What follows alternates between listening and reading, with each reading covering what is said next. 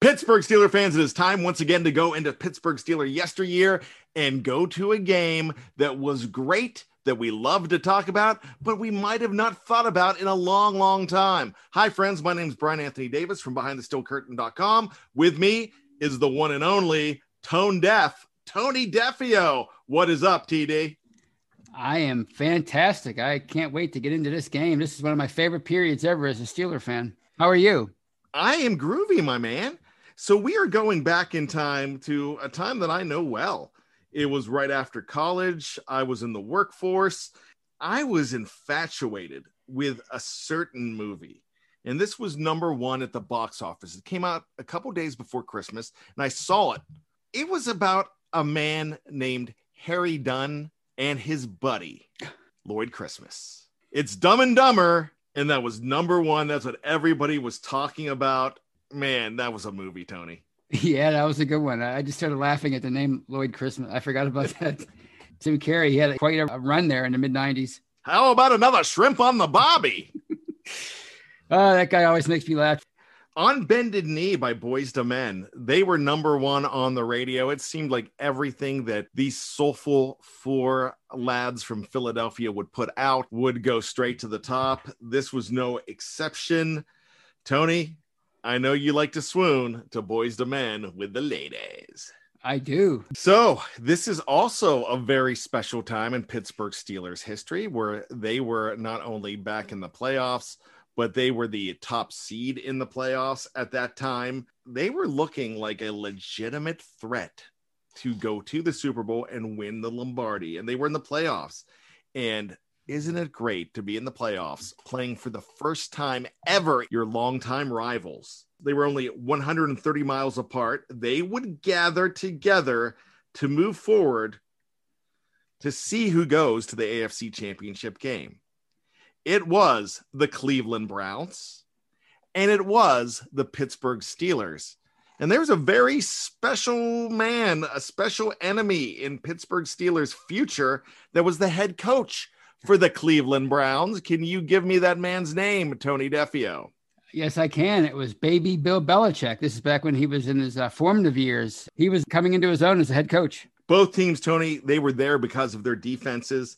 The Steelers featuring Rod Woodson, all-world Rod Woodson, Greg Lloyd, and Kevin Green. They were the leaders of the number one ranked defense in the National Football League.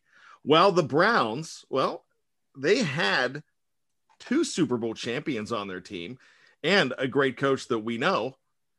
But Pepper Johnson and Carl Banks, two former New York Giants who were very familiar with the Belichickian way by winning rings with Bill Belichick as an assistant coach there. Well, they were leading the charge for the team that allowed the least points in the National Football League. It was Bill Cowher versus Bill Belichick at Three Rivers Stadium with a trip to the Final Four on the line. Man, I remember I had to work that morning and I was so excited and I rushed home to see this game. It was a snowy day in Johnstown and I could not wait to sit there with my dad and watch this game, Tony. It felt to me like the first huge playoff matchup as far as like just the Steelers being a legit Super Bowl contender. And all those years that I watched them since Super Bowl 14, this really felt like the two best teams in the NFL going at it. I mean, other than the 49ers, of course. I mean, the two best teams in the AFC, I should say. Build up to this game was nothing like I had ever seen at that point in my life. The Browns, well, they had struggled against Pittsburgh in 1994, going 0-2. In fact, the visitors were 0 for their last 5 at Three Rivers Stadium at the time. Gary Anderson's opening kickoff to Eric Metcalf was returned to the Steelers 29, and he was stopped by Yancey Thigpen, who was still playing special teams at the time, as well as being a valuable wide receiver for the Pittsburgh Steelers. Eric Metcalf, well, he did return that to the Steelers 29-yard line, and Vinny Testaverde set up shop there. Yeah, a lot of people forget. One Vincent Testaverde was there once again. And there's a lot of Penn State fans that are Steeler fans, and they remember the evil Vinny coming off the bus, all camos with the rest of his Miami team, and thwarting them on January 2nd of 1987. I always think about Vinny as being a part of the Miami Hurricanes. Never really had a problem with him in the league, but he was still the bad guy in my mind. And so he was hoping to do better than his 6 picks against the Pittsburgh Steelers all season long. A lot of people forget how talented Vinny was. Number 1 overall pick, right? Am I remembering that right? Yes. The Heisman Trophy winner. So yeah, I mean, he was a talented guy. And a friend of mine, he sat next to him at Super Bowl 43, and he said he was the nicest guy in the world. So he ruined that facade right there. But yeah, Vinny was looking to take the Browns where they never had gone before. So let's do this. On second down, the veteran Ernest Biner. Man, this team had so many veterans. He ran for 9 3/4 before Greg Lloyd made the stop. Despite Orlando Brown's false start, Cleveland moved the chains. Approaching midfield, Derek Alexander made a great move to bait Deon Figures, but he dropped the ball. Deja vu on third down as he dropped the ball again. Alexander from Michigan. He was a sure-handed guy, but not on this day. And out comes Tom Tupa. He came into the ball game to punt the ball away. And here's something funny, Tony. We're talking about Tom Tupa as the punter in this game, 1994 season. Interesting thing about Tom Tupa, Tony, we are doing another game in a few weeks. The Tampa Bay Buccaneers and Pittsburgh Steelers on Christmas Eve in 1989. And Tom Tupa was the punter then. Like a lot of these players, we're seeing them in different games. It's pretty funny. Starting out at the 14, Dermontti Dawson's false start set the black and gold back for 5 yards. On a pickup of 8 by John Williams and then 18-yard catch and run by Ernie Mills, the Steelers were able to advance the ball to the 38-yard line. Then Foster kept moving the chains with 24 yards on 4 carries. The Steelers kept it going after passing midfield with O'Donnell escaping a sack by tossing the ball to Yancey Thigpen. A completion to Eric Green, 5 yards by Bam Morris, and a completion to my man, John L. Williams. Got the Steelers as far as the 22, John L's jersey number, before the drive halted. Out comes an old favorite, Gary Anderson, for a 39-yarder to put the Steelers on the board by the score of 3-0 after a 7-minute and 20-second drive. That's a big deal, Tony. The Steelers get the ball second after stopping the Browns right away, and then they take a lot of time off the clock. Even though they only got 3, that's still an advantage. That is really expressing sheer will. You're absolutely right. And as you mentioned at the beginning of the show, these were 2 great defensive teams. So the Steelers, points were at a premium. So to take that much time off the clock and get points out of it, that was huge in front of the home crowd. The Steelers shut down Biner and Testaverde for a 3-and-out the next time around with Kevin Green's disruptions. After a 26-yard Tupa shank, the Steelers started at near midfield at their own 49-yard line. 2 Foster runs would move the chains, and then a wide-open Ernie Mills would haul in an O'Donnell offering for a 21-yard gain to get the black and gold down to the 20. Mills would absorb a huge cracking at the hands of Don Griffin, but would bounce right back up. That's when these teams play each other, you can give them a licking, but they don't want to stay on the ground too long just to let you know that, hey, you can't hurt me. And that's what Ernie Mills seemed to do here, Tony. He sure did. And he was a very tough receiver, and he made a lot of important catches for them during this time period. And yeah, for him to take that hit and hold on to the ball, advance the ball, that was big. You know what? I cannot remember whether he held on to the football. I believe he did for a reception against the Dallas Cowboys in Super Bowl 30 when he was injured. Yes. And, he got walloped on that play. And it was a shame because I think that was the play that cost them the Super Bowl. Because if Ernie Mills is in there, Corey Holiday is not running the wrong route, and they have a chance to win that game, Tony. Ernie Mills gets a ring. Maybe he's remembered a lot more fondly in Pittsburgh, but he was really a good receiver for them during Cowher's early years. One of my favorites, I will never forget him. He was drafted the same draft right after they drafted another wide receiver from Ohio State. It was Jeff Graham, and then he came out of Florida in round 3. That was also the year they took a guy number 1 for the Steelers out of Florida by the name of Huey Richardson, and that didn't work out as well. Let's get back into this game, though. Barry Foster's 4 straight carries would net 18 yards and set up a score as Eric Green hauled in a 3rd and 2 pass for the score. With 14:10 left in the second, the Steelers led 10-0. The terrible towels were a twirling, and I got to tell you, Tony, it really felt like that crowd was a 12th man, and the Browns seemed demoralized right away. They did. I mean, the Steelers got up on them really quickly. And as you mentioned, the fans were into it. And I noticed that watching this game again, how loud that place was. I forget how loud Three River Stadium really was. But this is a great throw by O'Donnell. It was a bullet. And I think people forget, he's not known for his arm, but he displayed a great arm strength on this play. On the ensuing series, Biner would get a first down, but Testaverde's receivers would continue to drop pass after pass at an alarming rate. Tupa came on again, but only offered up a punt of 34 yards. It's amazing he stayed in the league this long with those short of punts.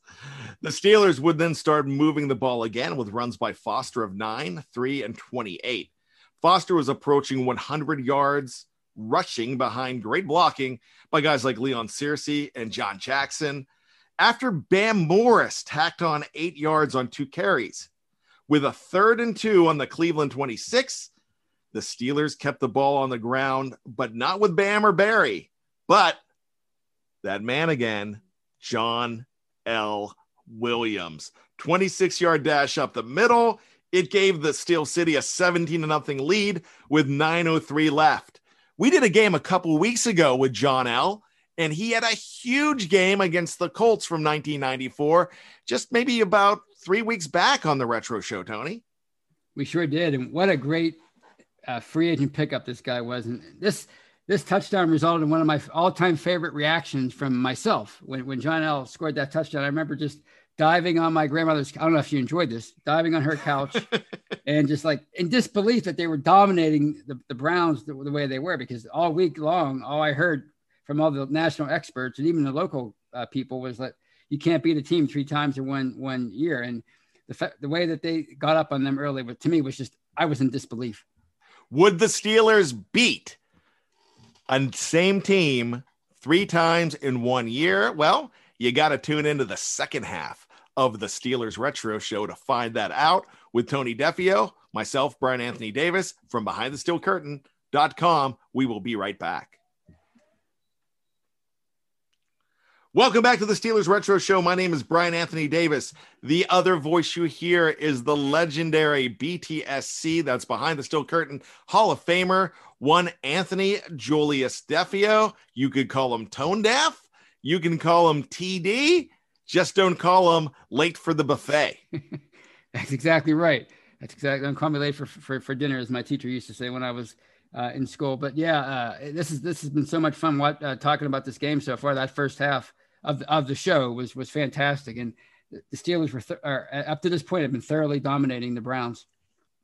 The Browns would get a nice return by Randy Baldwin for 37 yards, but Cleveland would waste the opportunity when Testaverde would throw deep into double coverage to Mark Carrier.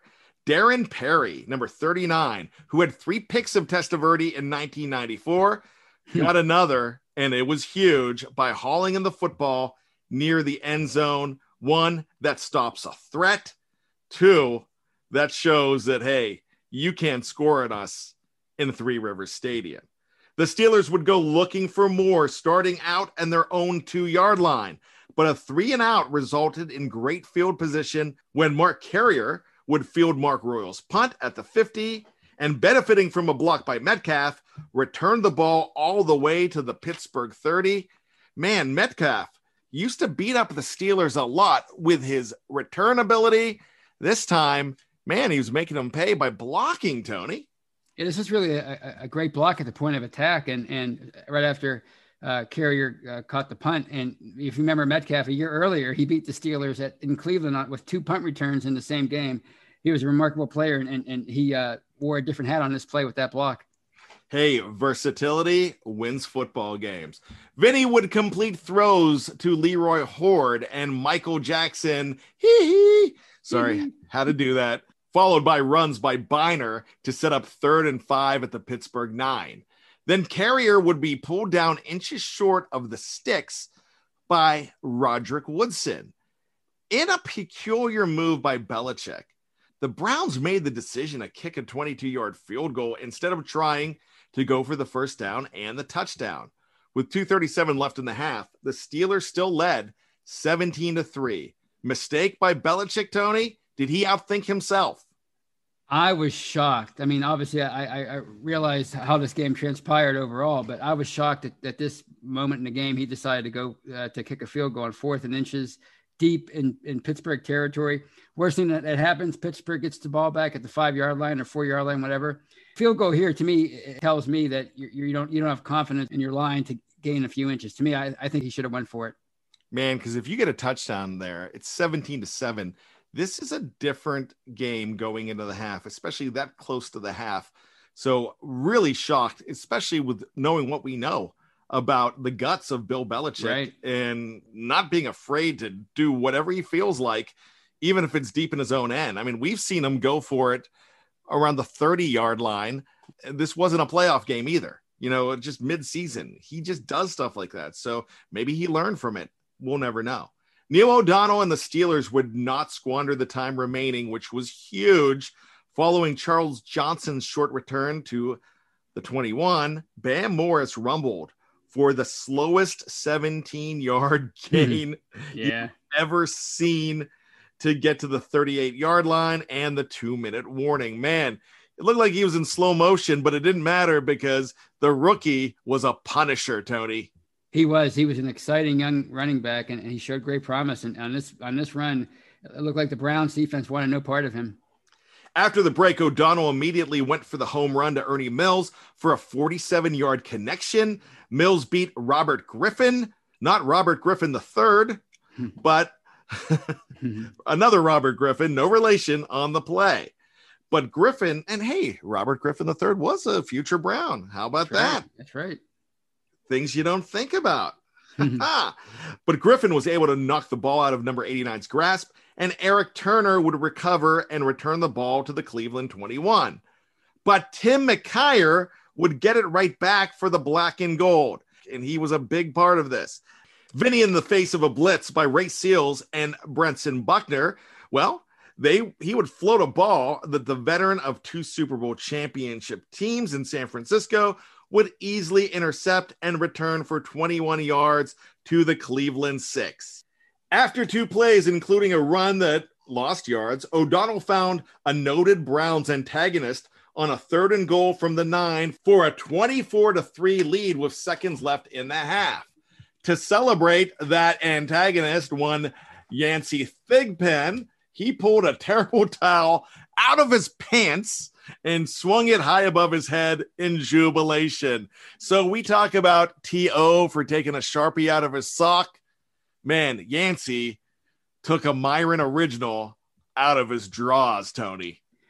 Yeah, what a way to endear yourself to the crowd. I mean, my goodness, this reminded me of all those times watching NFL films growing up, watching Lynn Swann and John Stallworth pull out the towel and wave it, in those playoff games against the Oilers and the Broncos at Three Rivers. So this was my favorite moment from that game, was watching him pull that towel out and wave it in the end zone after that. And what a big touchdown this was right before the half. I mean, you take a 21-point lead over your arch rivals. That was huge. Especially in the playoffs. The Browns would desperately try to get down the field, but great defense by Deon Figures and a huge hit by Myron Bell dashed those dreams again. To start the third quarter, the Steelers relied heavily on Barry Foster on the ground and a 15-yard pass to Ernie Mills. But the Steelers, well, they couldn't get past the 46 of Cleveland. And the mustachioed Mark Royals came on with a 31-yard punt. What is it with those guys named Mark in Pittsburgh with mustaches, Tony? I don't know, but it certainly worked for him on this day. So the Browns started out from their own 27, desperately needing to score. It looked like they would be able to move the ball as Testaverde immediately found Keenan McCardell for 21 yards. However, the Steelers' defense, well, they clamped down again, and Tupa punted the ball away again. Taking over at their own 6, number 14, and company, well, they were greedy for more, and you can't blame them. They're playing a division rival. Passes to Eric Green, Andre Hastings, and runs, including 1 for 11 by Foster, got the home team down to the Cleveland 22. Then Gary Anderson ran onto the field, and he nailed a 40-yard field goal for a 27-3 lead with 2:35 remaining in the third. You know, we have that rule. You don't celebrate until there's zeros on the clock. But the way it felt on that day, there's a lot of celebrating going on. It was still cautious, but a lot of celebrating, Tony. Yeah, it sure was. And it felt insurmountable, honestly, at this point. I mean, it seemed like the Steelers always had the football. I mean, they dominated on the ground. They dominated in time of possession. And to take a 27-3 lead, even though the 2-point conversion was a thing by this point, to take a 27-3 lead late in the third quarter, it felt like the Browns at this point had no chance. The Browns found themselves in desperation mode because of that, Tony, at this point. Testaverde started out fast with a 24-yarder to Jackson to near midfield. Oh, I'm sorry, Michael Jackson. Hee. Now we're ripping off Berman stuff. I love it. I was doing that the whole game when I was watching it. I couldn't stop doing it. He was a big dude. Yeah. Was he like 6'4"? Yeah, he was huge. I forgot all about him. Belichick's Browns were faced with a 4th and 10 at the Steelers 49 after stellar plays by Chad Brown, nearly picking off Testaverde and Rod Woodson as a run defender. As great as he was against the pass, man, he wasn't letting you get it anywhere on the ground as well. The Browns would extend the drive after the dangerous decision to go for it when Biner took a deflection from Vinny Testaverde 14 yards to move the chains. Tempers then flared, as they do in Browns-Steelers games, after the play, and Greg Lloyd and Tony Jones, well, they got into it. The frustrated Browns were throwing shots, starting with Biner on John Jackson on the sidelines, and Jones against rookie Jason Gilden, for who Lloyd was defending. Errant shoves were all Cleveland could really muster offensively, though. Facing a 4th and 4, the Browns could not convert this time. As Vinny dropped back, it was disrupted again by Kevin Green, and he had to throw the ball away. Not Kevin Green, but Vinny, with that long-haired blonde man in his face. Now in the fourth quarter, the home team had the ball back with a commanding lead. The Steelers would move the chains on an O'Donnell pass to Hastings. Number 88 did fumble the ball, though, but an alert Ernie Mills recovered it. The drive would stall, though, and Mark Royals was called upon to punt. The Browns suffered a 3-and-out, however, when Chad Brown nailed Metcalf for a 1-yard loss on 3rd and 4. The Steelers could not do much behind Bam Morris runs, and then they had to punt again. Tony, they were leading, but was this something concerning you that the Steelers weren't pouring it on more in this game? No, because the defense was so dominant at this point. The running game, the Steelers' running game was so effective that it was just a matter of just running time off the clock and making sure the Browns didn't have any scores. Aided by a pass interference call on Figures for 35 yards and a 13-yard gain on a swing by Metcalf, Testaverde found Keenan McCardell in the end zone for a 20-yard score. But the 2-point conversion failed when McCardell bobbled the ball out of the back of the end zone. The Browns fervently argued, but to no avail. With 5:53 left, the score was 27-9. When Eric Green recovered the failed onside kick, the Steelers took over with Mike Tomczak in for O'Donnell, not taking any chances there whatsoever. But the Steelers went 3-and-out, followed by a 27-yard Royals punt. Starting out from their own 31, Tony, Vinny connected with Jackson. But McCardell, I love it, left his feet to levy a cheap shot on Chad Brown. The Browns were unraveling completely at this point. Yeah, it was bad. It would get worse when Buckner and Green got the first Steelers sack of the game, and then the second by Green and Lake ended with a safety and 2 points. I forgot all about that safety, Tony, but with only 2:45 left, the Steelers led 29-9. It was over. That defense dominated, Tony. At this point, it was turn out the lights. The party was over. 3 times in 1 year, you beat up your division rival. Steelers did get the ball back on the free kick, and the Steelers kept the ball on the ground as more fighting occurred. It didn't matter. The Steelers were on their way to the AFC Championship game, where their season ended a week later. The Browns, in turn, were on their way home for a long winter's rest, and 1995 ended up to be the most tumultuous season in Browns history as they found out that they were going to Baltimore. So a crazy year came after this, but it was a great 1994 for the Cleveland Browns, but not when it came to playing the Pittsburgh Steelers, Tony.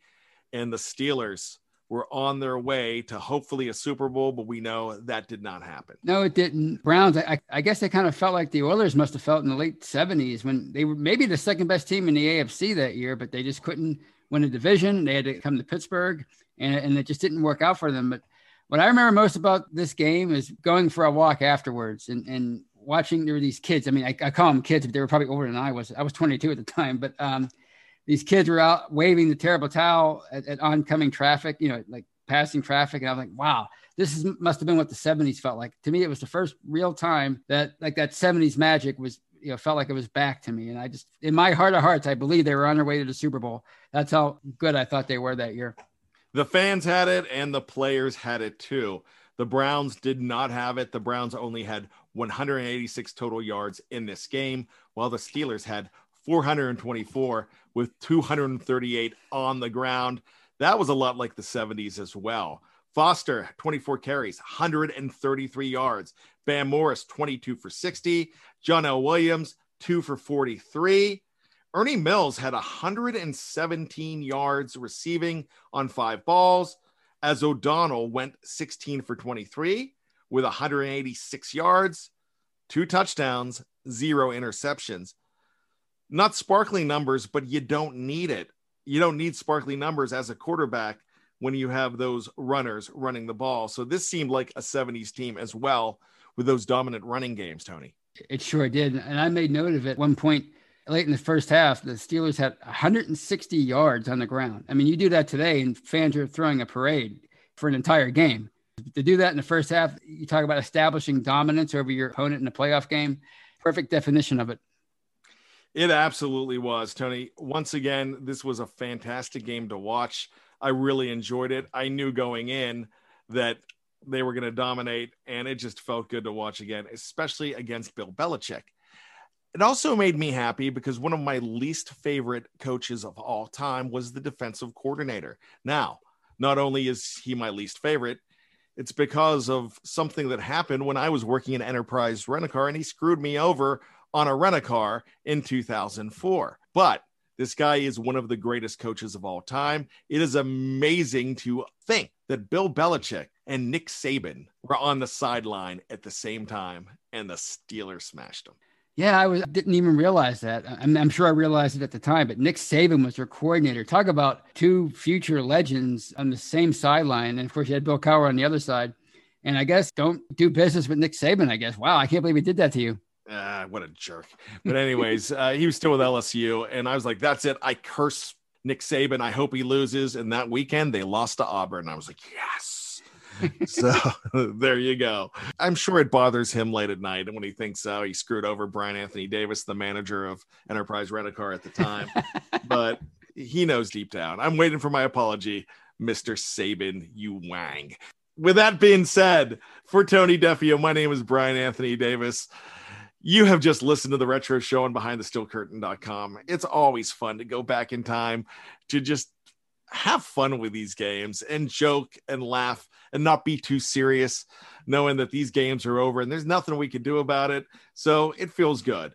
But if you want Behind the Steel Curtain for all of your Pittsburgh Steelers needs, everything new, all breaking news, everything that's happening, check us out on the website, on the editorial side, and definitely with all of the podcast. We are going to be having 22 original first run shows every single week.